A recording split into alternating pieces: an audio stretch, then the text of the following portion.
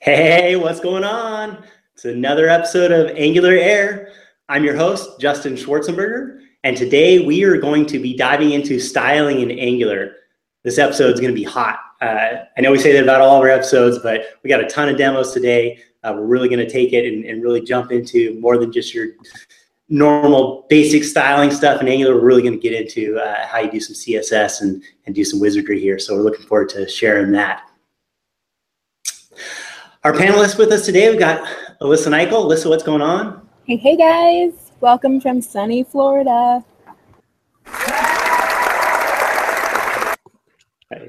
Stepping our game up. I don't even know where that came from. I wish we had some sunny weather. We're getting rain right now, but we had some heat. So speaking of out there, we also have Austin McDaniel with us. NG Panda, what's going on? How's it going, guys? I'm in sunny Florida too. It's really beautiful here today. It's like 75. It's the cool place to be. It is. Oh yeah? Well, we got two of us out here in Cali. We've got our guest today, Brian Treese. Brian, what's going on? Hey guys, how's it going? All right. So before we get into the styling stuff and diving in and meet Brian and all that goodness, let's hit up our NG news. So did you know that Angular 4 is coming out? Angular 4 is coming out. It's a real thing, right? We've heard that this Thursday it should be releasing, hopefully. So I think the internal sources kind of gave us the lowdown that it's still on track. So you heard it here first. There you go. There you go. I don't know, maybe second, third, I don't know, but you heard it here, that's for sure. So Angular 4 is coming out this Thursday, potentially. We got the CLI 1.0 officially releasing, probably Thursday as well. All right, so that's the word on the streets. And we got NG Conf coming up here in a couple weeks as well. So another big moment in the Angular community. So that should be exciting. Any other news anybody knows about in terms of Angular specific stuff? Are we all good on that? I think we're all good on that.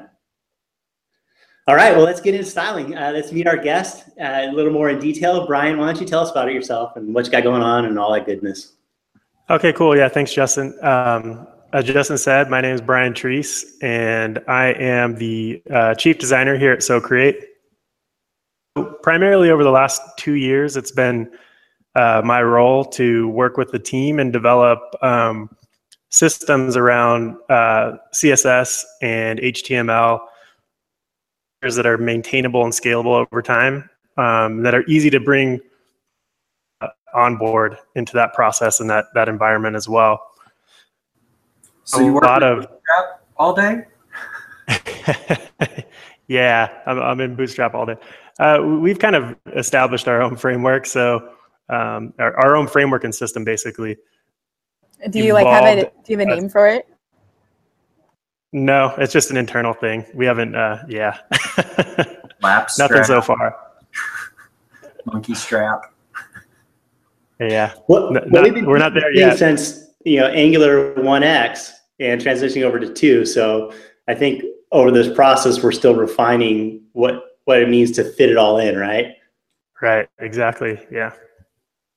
There's been some challenges, especially as the framework has evolved.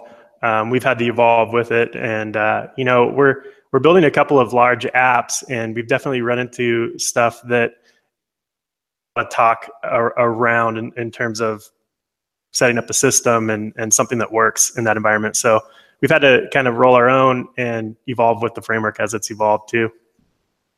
That's pretty much what I do all day, and then I work with this guy, Mr. Justin Schwarzenberger. We spend a lot of time together every day hashing things out. So. And you also do some teaching and training, right? Yeah, I have a few courses up on Pluralsight, and my latest course is all about styling in Angular. So yeah, definitely check that out for more. A lot of what we're going to cover today is in that course, but then I go into a lot more depth. That's like a 2-hour-long course. So we obviously can't cover all that today.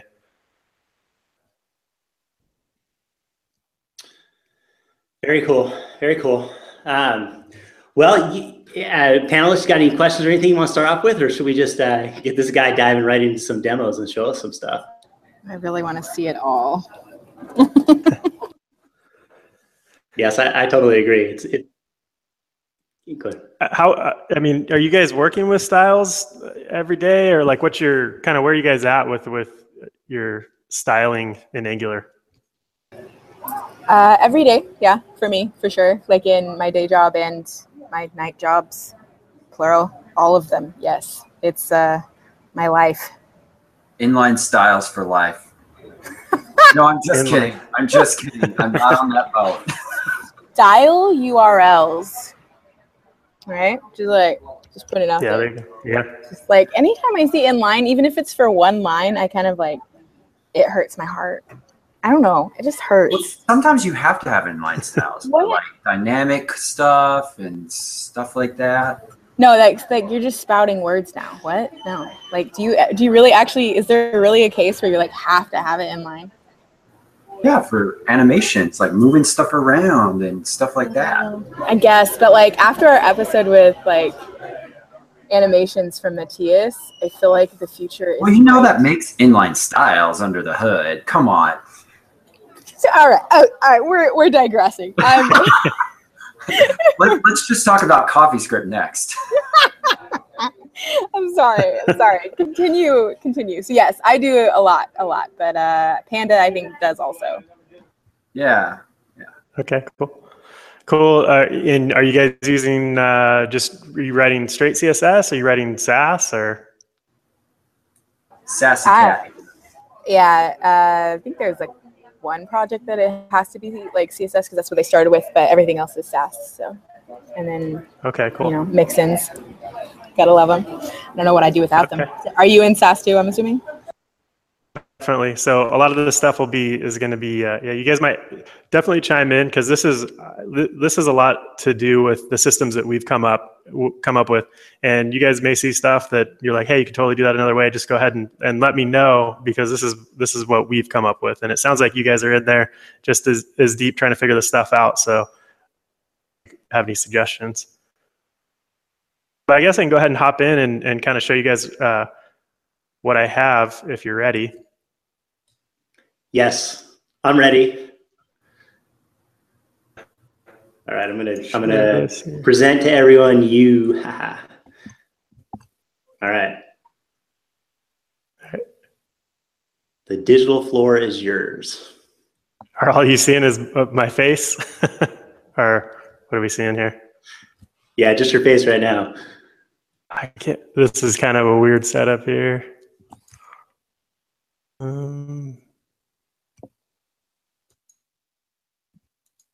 Where is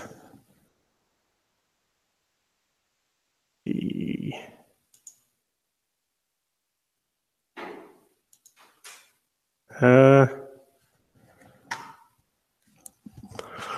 sorry, I'm not in my normal office environment here. Hold on, let me check it out. Yeah, something.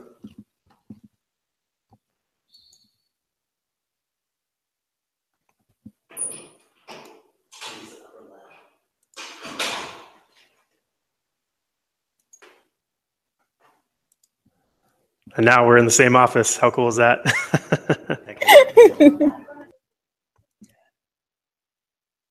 Were you guys just being in separate office for theatrics? Yeah, like it's all just to make it more interesting. All right, let's see. Now I'm sharing my face again. Inception, that was cool.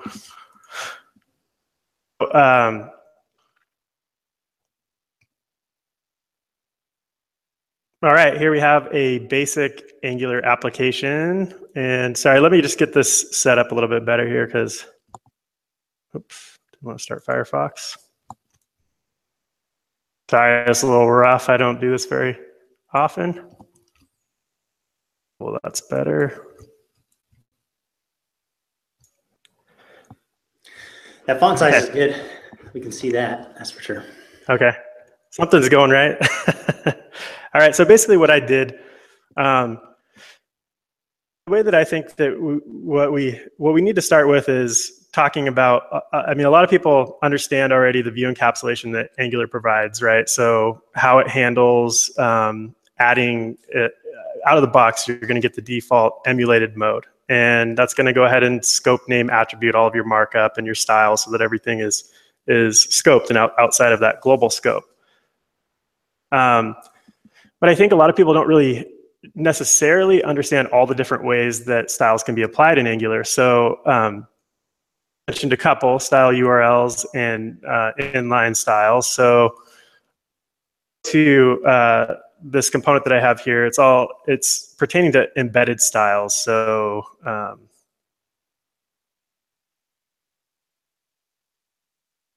there we go. Okay, so I'm just using the Angular styles property in the component metadata, and that inserts our styles. I'm using the host, which Angular also emulates the behavior of the host pseudo-class selector. And then that outputs our styles. But what I think, and while we're on this topic, and you guys are all familiar with this, but this is just for anybody who may be a little bit unfamiliar with it. It's actually in the head of the document. It takes those styles and inserts them into their own style block here. So now if I hop back over, I think, I'm not sure how familiar you guys are with this, but if you add them in an embedded style block, you can do that. And have you guys done this before? No. What? Show it again. Sorry. So you have your inline style block, and then you're saying... Yeah, so you can actually put them inline embedded in the template as well. So right here, we're in the template. And if I save this, where would you guys expect these styles to end up? Would you think they're going to be in the template? Yeah, like at the app embedded, like at the root of that component. In the template, right? But yeah, that's what you'd expect. This is doing its thing.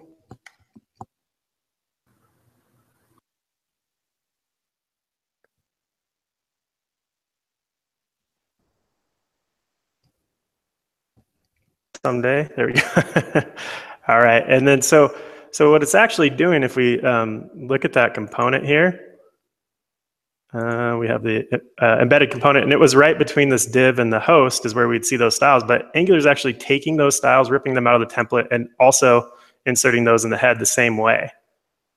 So it's kind of important to know that if you're trying to insert styles inline in your template, you're going to run into that scenario there. So what's the just curious. So we're using host styles, and Angular is going to match the host attribute tag.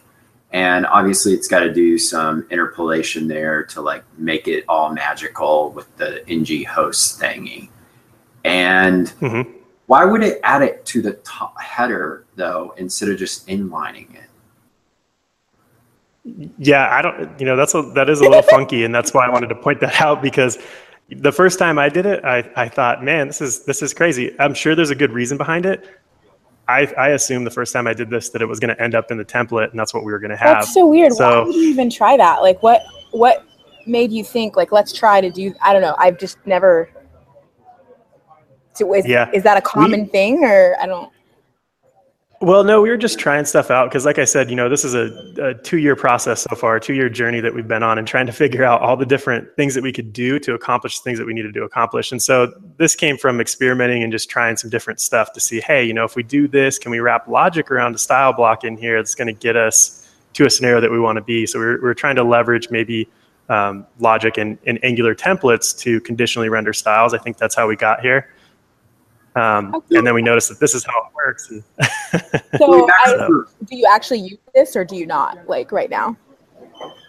We don't use this, no, because we use Sass, and so we don't really do embedded styles at all. But yeah, I just thought it was important to point this out that it works this way. So back up a second. I just for the viewers that are not familiar with this approach. So why would I, instead of just, throwing some, dangly script source reference to some Sass stuff that I built, why would I use this approach over that?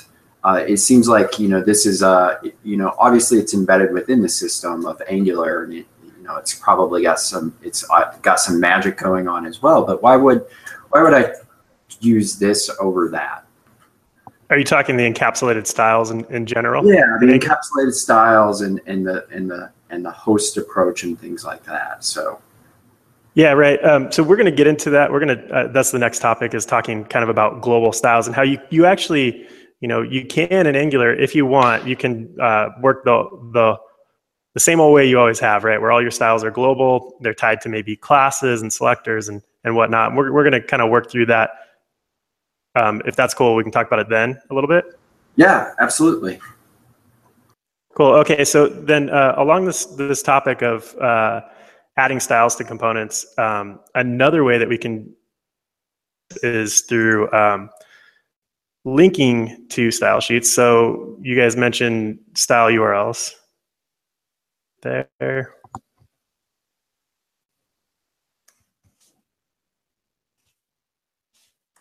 Okay, so this is an example of linked styles, this component that I have here. And if I look at what this one is doing, we're using the style URLs property.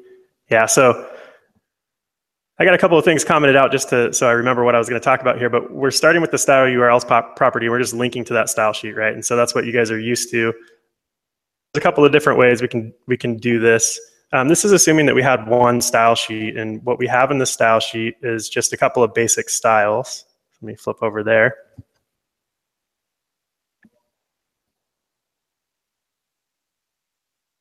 So kind of the same basic styles that we had before, just kind of ignore these imports right now because they're not even being used. We'll get into that in a minute. But so it's just some basic styles that are applying.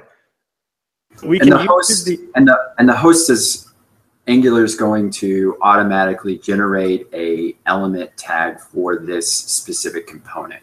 For those of you that don't know what hosts are, I didn't for a while actually, or I didn't realize like all the magic-ry that was going on in the background. Right. I thought that's like really good to know. I didn't know. Attribute. It's creating an attribute. Okay. Yeah. Okay. Right. Yeah. But it's dynamic based on the component. So that's what that ng component funky name thing that he generated there was actually doing. Angular was reading the host attribute there and automatically making its own attribute name for it. So are we all about the life of wrapping everything in host? Or no, because that's like too much wrapping. Because like I never know how much, you know what I'm talking about? Like whenever you nest your styles, like if we just want everything to like only apply, like what do you do? What do you guys do? I think for like, and this is just my take, like I think if you're putting styles for a component, you want to define it in the host, right? Just like you would add like a class prefix before. But if you're wanting to do like global headers and stuff, I think not. I guess I just thought that since you're linking that style sheet to that component, that it wouldn't actually like use it anywhere else anyways. So do we do :host bracket everything where we call out button, div, blah, blah, blah?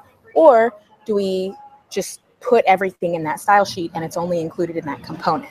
See what I'm saying? Like, do we actually nest everything inside of :host? Yeah. So I'm going to that's what I wanted to try to get to, or what I hope to get to, is kind of our system that we've come up. No, that's okay. I mean, this is good. That's what we want it to be, is interactive. So, I mean, those are all great questions. Those are all questions that we've run into. As far as it goes for the component, like the only time that I personally or us on this team, the only time that we are tying to host is when we're looking for something specifically applied to host.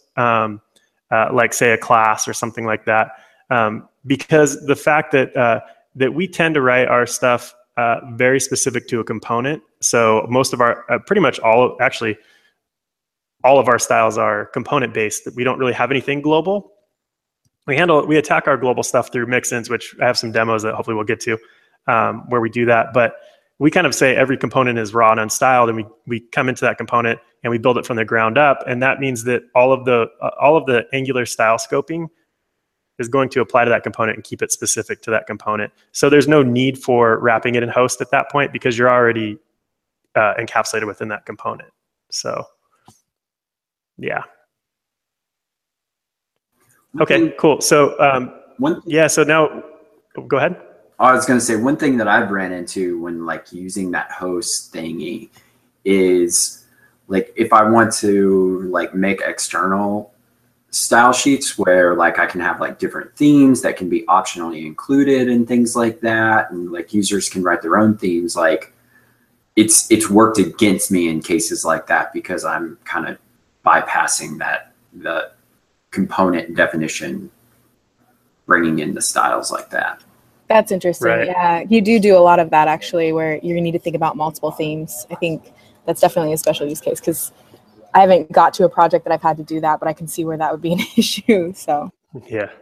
Theming's incredibly tough. There's a lot to component theming, and we spent a lot of time working on that too. That was actually one of the things that we had to focus on the most.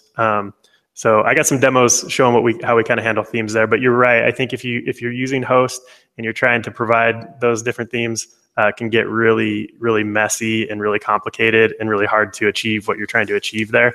So yeah, I could see that for sure. Okay, look back at this here. We're using the style URLs to link to our style sheet. So that's just doing the same thing. I mean, if we hop back over here and we look in the head, it's just inserting them just as we saw right here in a style block in the head, right?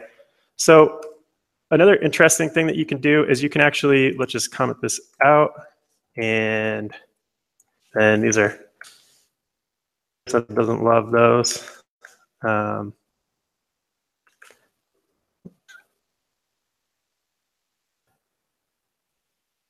Sorry, my machine is moving painfully slow right now. So, so this is just a normal traditional link to a sheet,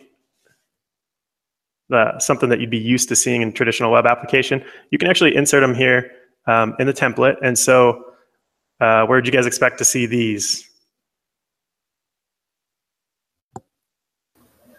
On the roof. On the roof. On the roof on the head. Yeah, perfect. So you're right then. Yeah, so it's just the concept of any styles you put in there, with the exception of these inline ones that we're actually seeing here on the app component, but they're going to actually be taken out of the location you put them in the template, and they're going to be inserted in the head of the document.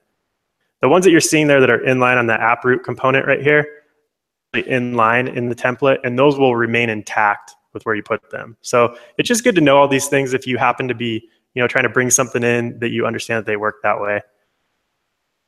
And then the last little weird piece is I use CSS imports in these style sheets. So that's what I was going to show here next. So let's get that up. Just imports, you can see I have those two style sheets sitting there next to this component. So let me get out.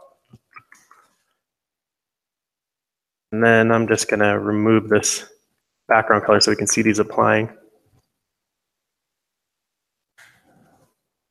Okay. So you have the ability to use CSS imports, and Angular is going to handle that for you so that it's going to handle it in the Angular way, I should say. So you'd probably expect to see these styles in the head again, right? And so when we look at this, this is one of the things that I think is a little bit weird. So, and it kind of makes sense, but it's also a little bit weird, and it's good to know that it works this way. From that style sheet that imports the styles, we have our styles, our existing styles, and then 2 additional style blocks for those extra imports. So it's good to know that when you're using a link and importing this way, you're going to end up in this scenario. So anyway, the reason that I think that's a little bit weird is because you're focused on building a component, and in the end, you really want one style sheet to come with that component. You really don't want all these other style sheets to come with it. And the notion of having multiple style blocks tied to one component is always a little bit odd to me. But so just being aware that happens is good. It's probably a matter of preference. It's really no big deal. But and then to contrast that to the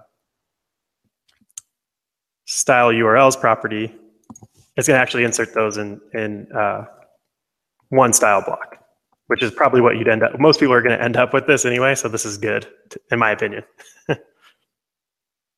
I have like so many questions around the imports. Can we do that next?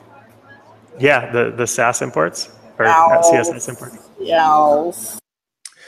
So really quick, one of the things that we talk about a lot and that comes up is the fact, like, you think about, oh, well, okay, so Angular's doing this stuff and it's kind of squirreling away for us. So fine, why do we really need to know, like, it's going in the head and this sort of thing? And I think it comes up from a design perspective, or anybody working with CSS, when you're in the browser and you're trying to figure things out and just your daily workflow, right?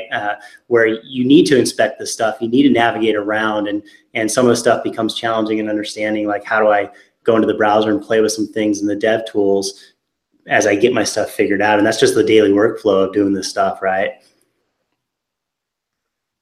Right. Yeah, navigating this stuff can be hard. And then as Justin, as you know, we ran into this limitation yesterday. Even in the dev tools, they're working against us here a little bit. I mean, dev tools are awesome, right? But the problem being that in an Angular app, now it truncates your styles. So when you're trying to inspect how Angular is processing these things, you don't have a good way to get to them. Because you can see in this style sheet, I have more styles loaded here, but I can't get to them. And so that's kind of copy that out. I have to edit it as HTML, copy that out and put that in some other editor or something where I can see all those styles. So that's kind of a bummer. Styles in Angular is a whole nother topic. And this is really because, typically we've got styles that are being served from the server side and they're delivered part of our HTML payload, right? And you have that already in the browser when it's loaded. But here, Angular, the engine, is inserting these things at runtime, right? So now we're getting these things injected into here at that point, if we're not doing server-side rendering of Angular, of course.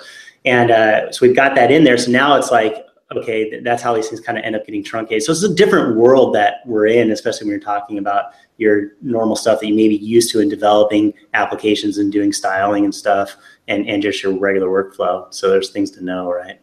One thing that I think about is, like, if you think back to like the good old days where you put your styles in your header and you bottom loaded your JavaScript, right?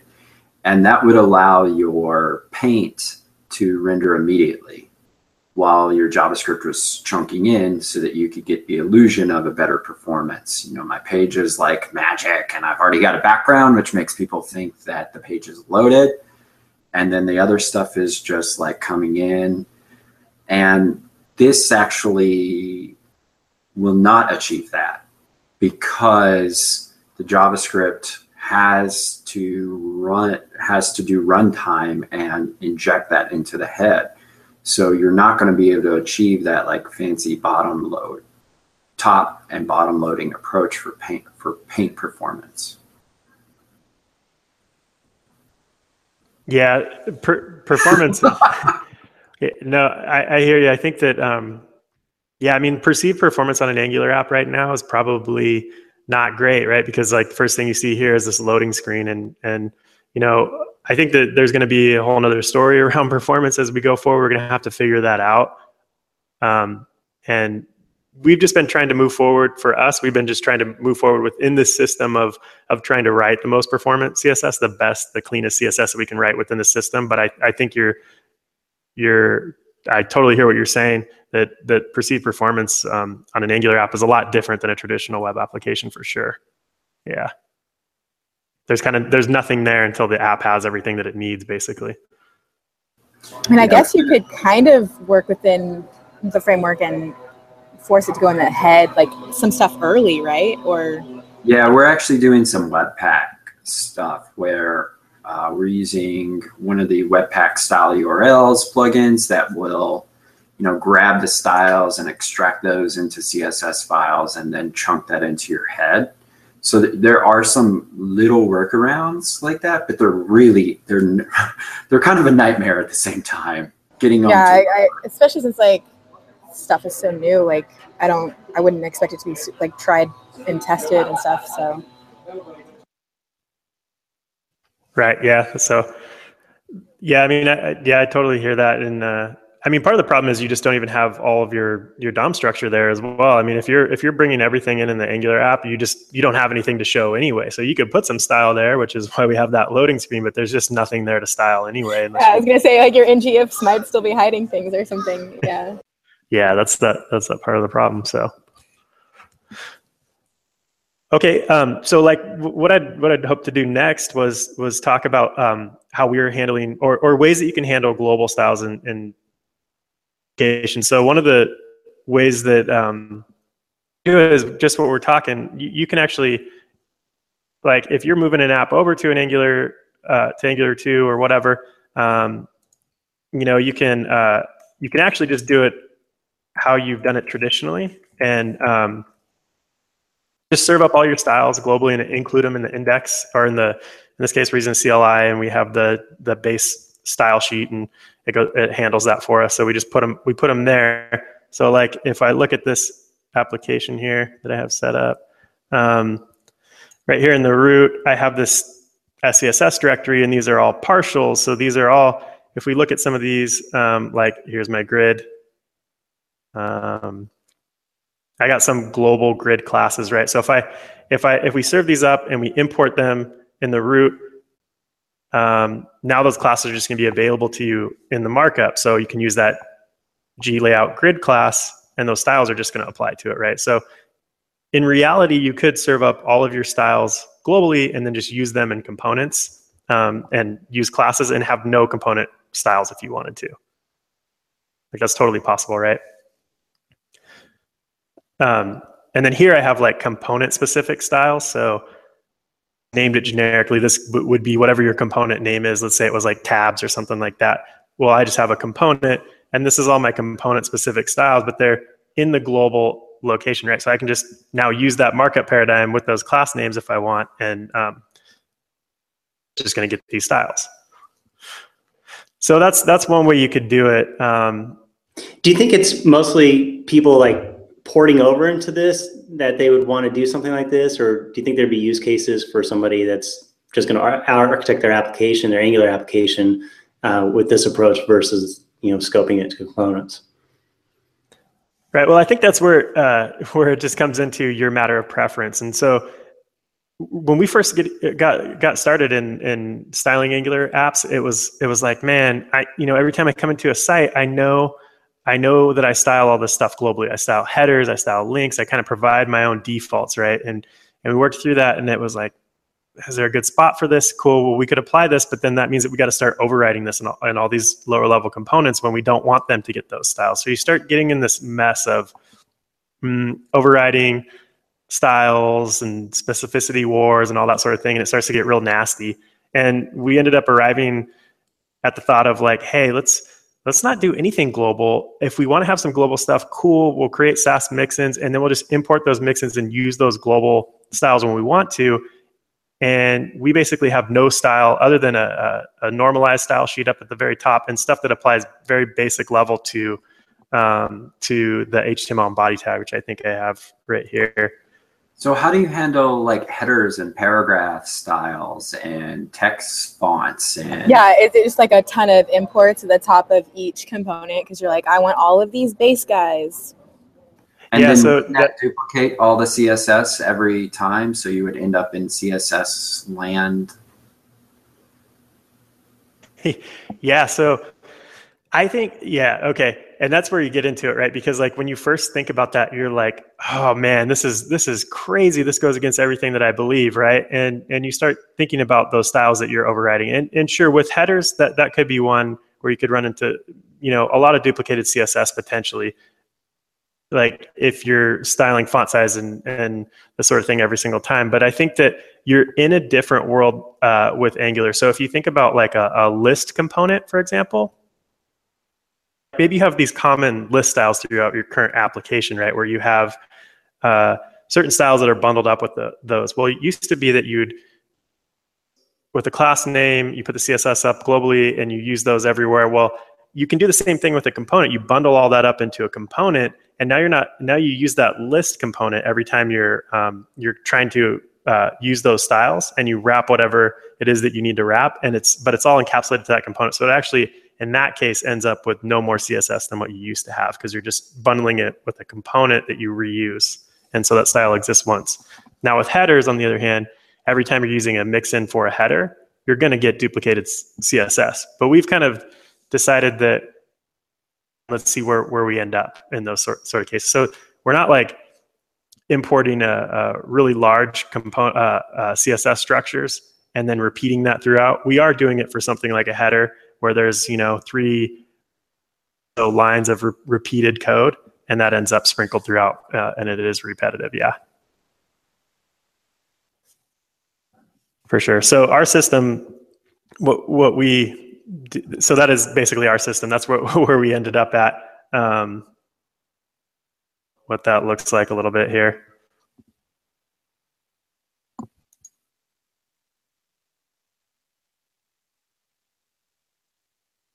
I know this is kind of painful. I'm not sure why my machine is running so slow.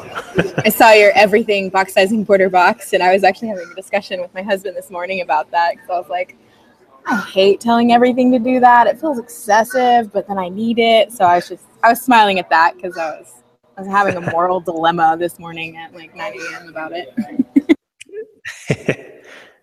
Yeah, I mean, I don't know how I feel about that either. It's kind of lame, but but it makes, I'm all about making things predictable. So yeah, that's kind of how we do it right now. So here, so this is our approach that we have. Example of a component where it's global, except for those mix-ins that we were talking about. Man, sorry, this thing is crawling. Is this an editor or like so this is Visual Studio? VS Code. Okay. Yeah, so sheet looks like for this component. Now all the stuff is going to be encapsulated with it. And then I do have some examples of, so like right here. What is all this underline stuff? Oh, it's BEM. It's BEM. He uses BEM. Oh my God. So no, I was at like this conference in Norway, and I went to a CSS workshop, and these guys were like teaching me all about BEM. Apparently it's like super old school. However, they were like, with components, BEM is basically useless because everything's already scoped. But I see that you're using it with components. Right. Yeah, hit him up about that. Hit him up about that. We talked about that a little bit. He's got a good answer, though. Yeah, so, okay, well, real quick, this is an example of a global mix, and this has some header styles associated with it. I think there's like 3 lines associated with it. But yeah, so we're using BEM, and this was another hot topic around here. We tried all kinds of different ways of establishing a pattern that everybody could apply as far as CSS went, and as far as naming conventions go, right? So we tried an all HTML selector approach, which is this is the extreme opposite of what we're doing here. If I can pull this up. This is just styling solely through HTML elements, and we can totally like we could totally do that, right? Like, because that's that encapsulation. What's wrong with that? No. Yeah, that's my vote. That's my vote. Right. Explain to me what's wrong. Specificity 101, right? Like, you're skipping it right there. UL, LI. But like, it's so high. You're starting too high, like, in my opinion. Because like the element, if you call out the element, that's higher than calling out the class. And you want to do everything as low as possible. That way you never end up in an important nightmare. So if you start off with a higher specificity, it only leads you higher up the chain quicker, right? Like, I don't know. That seems. But you get attributes applied to them. Right. So what I have to say about that is you're totally right. There's really nothing wrong with doing it this way. The problem is really that, in all honesty, we're dealing with the same stuff that we were dealing with before. It's just on a smaller scale. These are all little HTML documents, but they could be little or they could be big. You just never know how much stuff you're going to get in them, right? So in this case, if I have one UL and it has LIs and whatnot, but if I have 2 ULs, now I got to start going, I got to go to second child, or I got to do last child on the UL to get into it, and it starts to get like, wow, I don't know. Now, one way to avoid that is to write smaller components, to make sure you're breaking them apart and whatnot, but it gets real messy in a hurry. You get tangled into needing to override styles within your own components and whatnot. And so yeah, you can get into trouble doing it that way. I just feel like God created like classes for a reason, you know? Like, I'm not against the classes. I was just trying to understand, like, yeah, I totally agree. Use classes. I just was trying to understand like the underscore-y thing. That's BEM, and the reason that we use BEM, or we use our own kind of quasi version of BEM naming convention, but for the most part, it falls in line with what other people are doing, and so that's what the underlying stuff's going on in here. And I know Justin's not a real big fan. He sees these classes, and they're ugly for sure. But the thing about them that I've grown to love is that it's easy to write class names in this way.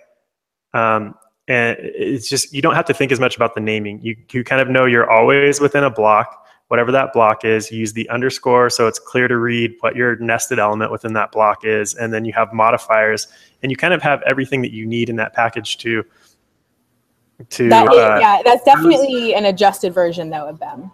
How is that different from just other CSS classes? Yeah, the only way that it's, the only way that it's really different is that you just have a system applied to the way that you name.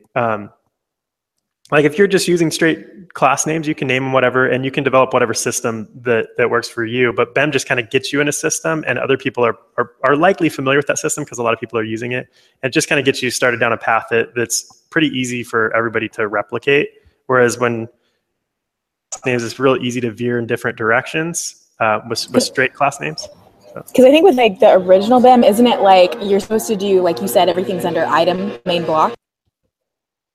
Score is supposed to be, I think, for if it's a different, like a special thing, right?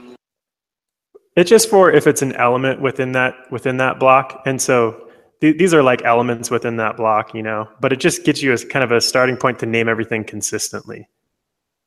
Your names end up probably a little bit longer because you might have something like just item in the other system and then just thumbnail. But it just makes it so that things like what happens if you have another thumbnail, right? This happens to be a thumbnail that's in an item block, but what if you have another thumbnail in a different block within the same component? Now you have to start thinking, well, I can't name this thumbnail. I got to name this thumbnail such and such for that different block area. And it becomes a lot harder to name things, right? Because you have to start thinking, well, now I have duplicates of these, and it's hard to name them then. So BEM kind of gets you in that direction of, if I have two separate blocks and they both have thumbnails, and this one we see item, and then that means my thumbnail under there is item thumbnail. But if I'm in, let's say, an excerpt block in the same component, I know I'm in excerpt and then excerpt thumbnail, and it's really easy to just roll through naming that in that way. So that's kind of the huge power that it provides there. And this is really important, as we get multiple people working on this application. I think that's where it really becomes a show, is like trying to solve that problem. How do you have multiple people in here making naming decisions and doing these things in a consistent manner? And you got to kind of give them this guidance, and this fit well for having, a team of people working on this application and making these decisions over building different components. Right, totally. Okay, so everybody feel good about that right now? Okay, so the next thing that we're doing, so that's kind of our naming convention approach that we use. And the other thing that we try to do is, and this kind of carries over from what we used to do in the past, we try to keep everything really flat. So we're, in the end, when you're seeing use of this ampersand and SAS here, so you know that these classes are going to be totally flat in the end.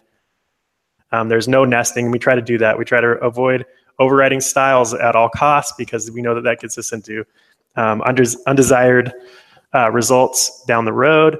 Then we're really focused on organizing our styles. So as we started to write out components, we started to get some big components that had a lot of styles in them. And our style sheet started to grow really big. So we decided, hey, you know what? We're going to break these things apart into like smaller, more granular style sheets. So in this particular component, I have a SCSS directory for items, which example, because my global style sheet only has like 3 lines in it, and my items contains the bulk of the styles. So this isn't a great example, but when we, so that's kind of funny, right? But like when I look at my component theming examples that I have, let me get that up and I'll show you. So when we're talking about component theming, we're adding all these layers. Now we have a whole bunch of style sheets, right? So that's a pattern that we follow, is like, hey, let's break these things out into really small file size, or small chunks that we can just import in and use, right? So, and this is Sass imports, right? Exactly. So we're just all about, trying to make it easy to work with. And so a lot of these files are small, but instead of mashing them all in one file, that's kind of hard to organize and maintain. They're just dropped into their own little partials, and we use them that way. But this is getting into the next topic that I wanted to talk about, the kind of the final topic. And it's all about component themes. And I don't know what you guys are doing for component themes or what you guys have run into, but this has been probably the biggest challenge in trying to come up with a system. I mean, this is completely new when you think about how styles worked in the past. I mean, trying to theme components that can end up anywhere and in any circumstance is really tough. And how you give them that theme information, that's been quite a challenge. So, different ways that you can do that sort of thing. This is an example. Oh, well, I guess I should back up and talk a little bit more about the different types of themes that we've run into. Here you can see that I have like color 01, color 02, layout 01, layout 02, and then I have state 01 and state 02. So this is a component that has 2 color themes, and it has 2 layout themes, and then it has 2 state themes. So you might be wondering what the heck all that stuff is. I mean, color is pretty straightforward. It's when the component needs to change color. So it has one set of colors applied to its default, whatever its default's going to be, and then it has another set when you're maybe going to put it on a dark background or something. Layout is when the actual physical layout of the component needs to be different. And a lot of times when you're going to go, you have all this functionality bundled up into a component, but it just needs to look different, right? It needs to have a little bit of a different look. And so you know that when you're going to go implement that component, you go and put it in and you say, oh, I need this different look of this component, I need this different layout. So we've separated out those different layout styles, and we're using the host selector, and we're tying to a class name that you'd add. And it works the same for colors, and it works for layout, and it works for state. State would be, say I have a successful version of the component and I have a component, which, let me see, I actually can show you here. Oops.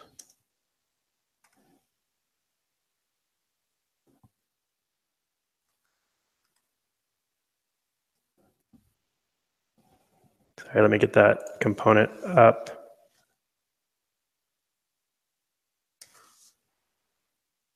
Have you guys run into any component theming issues so far? Or has it been hard for you guys at all, or?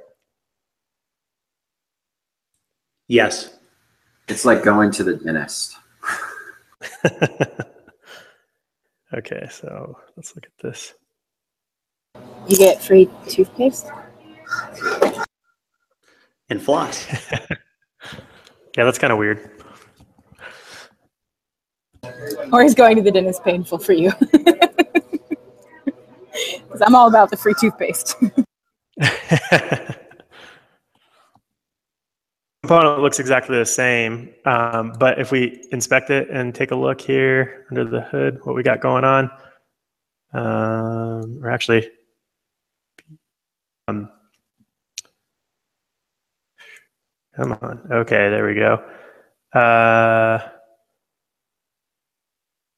What we're looking for here. Okay, so now we're seeing the layout class applied. We're in layout 1 and we're in color 01. So our layout styles are applying to this. Now, if I want to change this, since our styles, we're looking for a layout of class 1, but we also have a layout 02, color 02.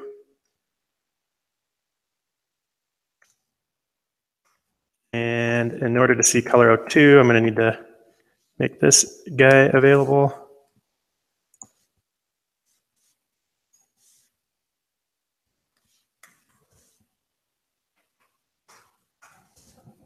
Okay.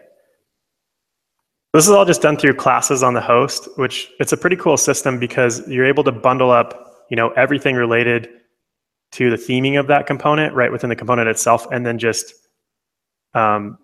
reference those. Well, it's always going to output those theme styles because we're including them always with the component, but we're just choosing to wrap in a class so the right selectors will apply.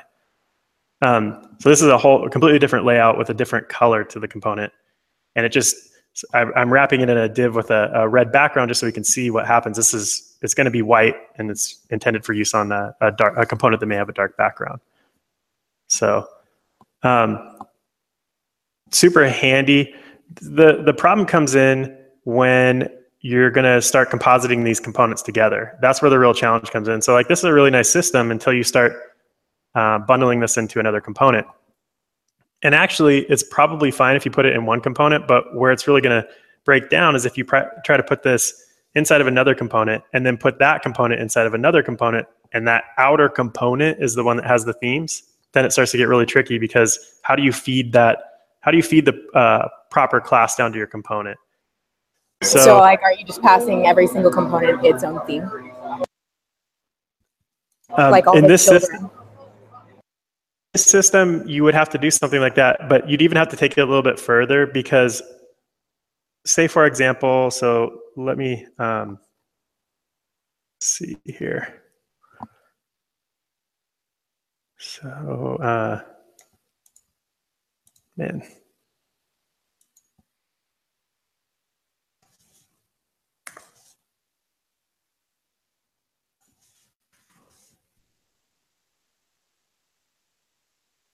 I have now I have like a host component that's wrapping this component. Try to pull that up here.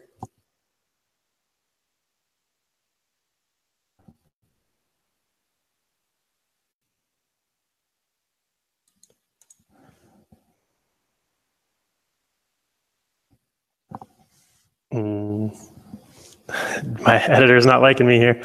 Okay, so this component, it actually includes that other component that we're just looking at, this last component. This is it's just when it's containing this component right within its template, if we can get that open. And what I've had to do is actually build if I was just using it in this one spot and in this one scenario, it'd be all cool because I could just put, I know I want color 02 in this component. But the problem is that this component, this host class parent 01 component, is going to be consumed by another component at some point. So in order to do that, you have to and there's probably better ways of adding this logic around a class in here. I mean, this is just kind of what I have that works. It's not real great. The point is that you'd have to have some sort of theming engine in place that's going to feed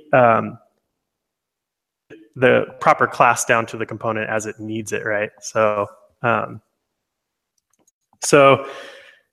kind of, this system works and it works well, but you just run into that problem of when you're compositing components together, you're going to have some sort of logic check that feeds the appropriate class down. So, and then you can use host context, but I'll probably skip over host context as it doesn't look like we have a whole heck of a lot of time, right, Justin? Right, we're getting close to the end here, so you want to do the... What is host context? Yes. So when you're using host context, even as I was putting these demos together, I was like, man, okay, how am I going to show this? Host context works for theming components, and I can piece this together. But it really, I feel like you can check using host context to use it for certain things. Like for applying a whole theming system is not really great. Like we have a system in one of our applications where we have a large column and a small column, and we want to style components differently if they find themselves in a large column or a small column. And that's a perfect check for a host context because it's always going to be this one location. You're only going to run into the class once up the tree. It should be all good to style things accordingly. But when you start to get into theming and trying to use host context to theme in that way, you start running into a lot of collisions because it's looking at itself and all the way up the tree at that point with host context. So you run into some real gnarly scenarios, and it's just a messy situation. So But these demos are all they're all in a GitHub repo and available to everyone if you want to go check them out. But where I think the real coolness comes in, or what I think is when we're working in Angular, Angular is really geared around a web component future, right? So there's other stuff that the framework provides, like the deep combinator that'll allow us to pierce through shadow boundaries and stuff. But since that's been removed from the scoping module, the CSS scoping module specification, it's like, we probably don't really want to do it that way, right? So what's been added is this concept of opening our components up for extension and using CSS custom properties, right? So we put the components in charge and we expose properties that other components can feed them styles through, right? And so that's actually the approach we're taking. Now, we have the luxury to target latest browsers, and custom properties are not quite there yet in Edge. So even if you're using current browsers, you're going to run into problems in Edge. Like right now, one of the apps that we're working on has no Edge. So, so that's kind of a problem. But back up and just show, because I've got kind of a complicated system in here, but let me just show a real simple example. We've developed a real complicated system for our complex system, I should say, not complicated, but a complex system for applying color themes, because it's an app-wide styling approach. But at their basic level, this is just a simple component, right? And it's basically, and then it has some styles applied. And so the syntax for a custom property is this var keyword, a property name that you provide it, which can be anything in the background here, and it has to be prefixed with those 2 dashes. And then you can provide it with a default value. So if you don't provide a new definition for this variable somewhere up the tree, it's just going to go ahead and default to red, right? Can you default it to null? You can just leave off the default and it'll be empty. So if it'll be empty, like it won't put that color line there. Property there so that you can use the property, but it won't actually style it with any color. So you don't have to provide defaults. You can just provide hooks, and then from a parent component, just add those properties, and they'll just flow through, right?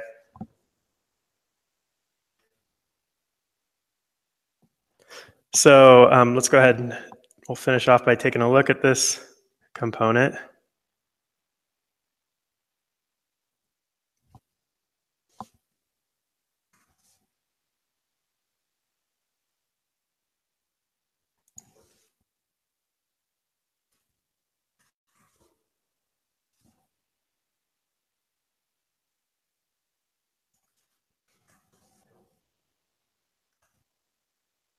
That's it'll probably be broken because it's not going to have a background color on it. So it should just, I think we'll see pretty much nothing exciting here, but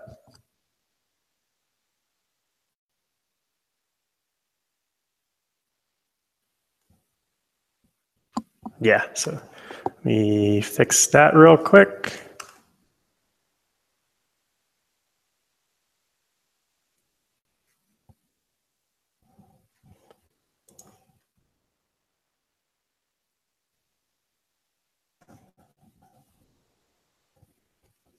So properties are really cool because you can use them for more than just colors. In this case, we're just using them for colors, but you can really set them to any property. You can really define them in any way that you want. You can now just dramatically style your components different for any given case, right? If you expose those properties, any component can kind of thing to have extra padding now, so it pads it more, it makes the font size larger. You can do all kinds of cool stuff with it. And then I'm pretty sure that also coming down the road is the apply, add apply, which will allow you to kind of almost do mix-ins and kind of bundle up some of the stuff together with just straight CSS. I mean, CSS is getting much more pre-processor-like all the time, so you'll even be able to do more crazy stuff in the future. And let's go ahead and look at, like, if I wanted to override this from my app component, background before, but let's say that when it's in my component, I want it to have a green background. Whoops. And from here, I can just set that background to green, the property, and so the component.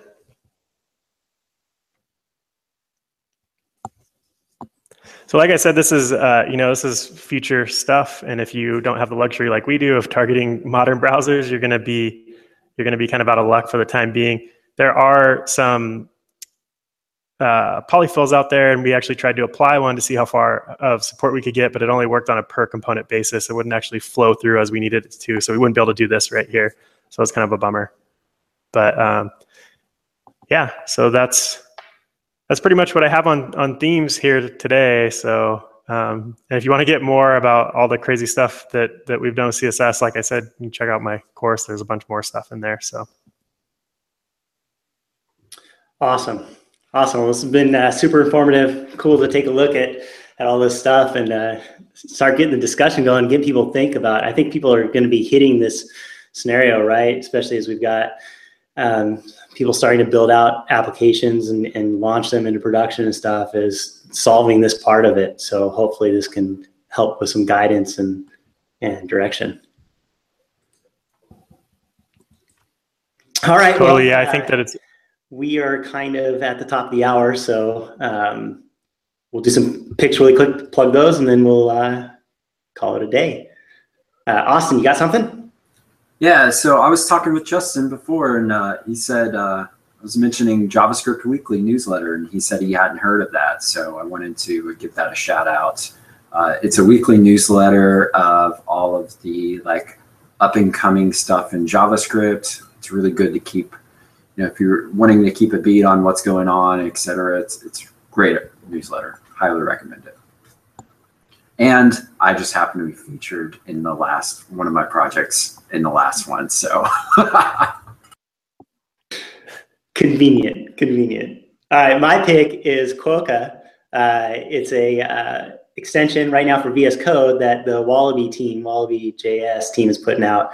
It's kind of cool. It's like a sandbox for working with JavaScript, TypeScript. You can kind of the things that you do in your browser dev tools, to work some JavaScript code. You can do that within your editor, and it's got this live, kind of the things. If you ever seen Wallaby, we have an episode on testing where the guy showed some Wallaby stuff and kind of does this live processing, so you can kind of just sandbox code and stuff. It's pretty cool. It's got some other additional features, so it's pretty neat. Check that out. I can totally vouch for that. I just found that the other day and used it, and it was amazing. I was able to write a whole file, a parser in it, and not even have to run it, and it just worked magically. Yeah, so it's definitely pretty cool. So we'll throw a link up for that. Brian, you got something? Yeah, I'm an HTML and CSS guy, so I'm really excited about CSS Grid. I actually have another course on Grid and Flexbox and stuff. And Rachel Andrew, she's awesome. She's like the grid guru, and she's got a website, gridbyexample.com, and she's been releasing, if you go to gridbyexample.com/video, you get a whole bunch of short little videos all about grid. And it's really awesome because a lot of browsers are starting to ship support, and it's coming this year. And it's really going to change the game on layout on the web. So yeah, it's awesome. Awesome.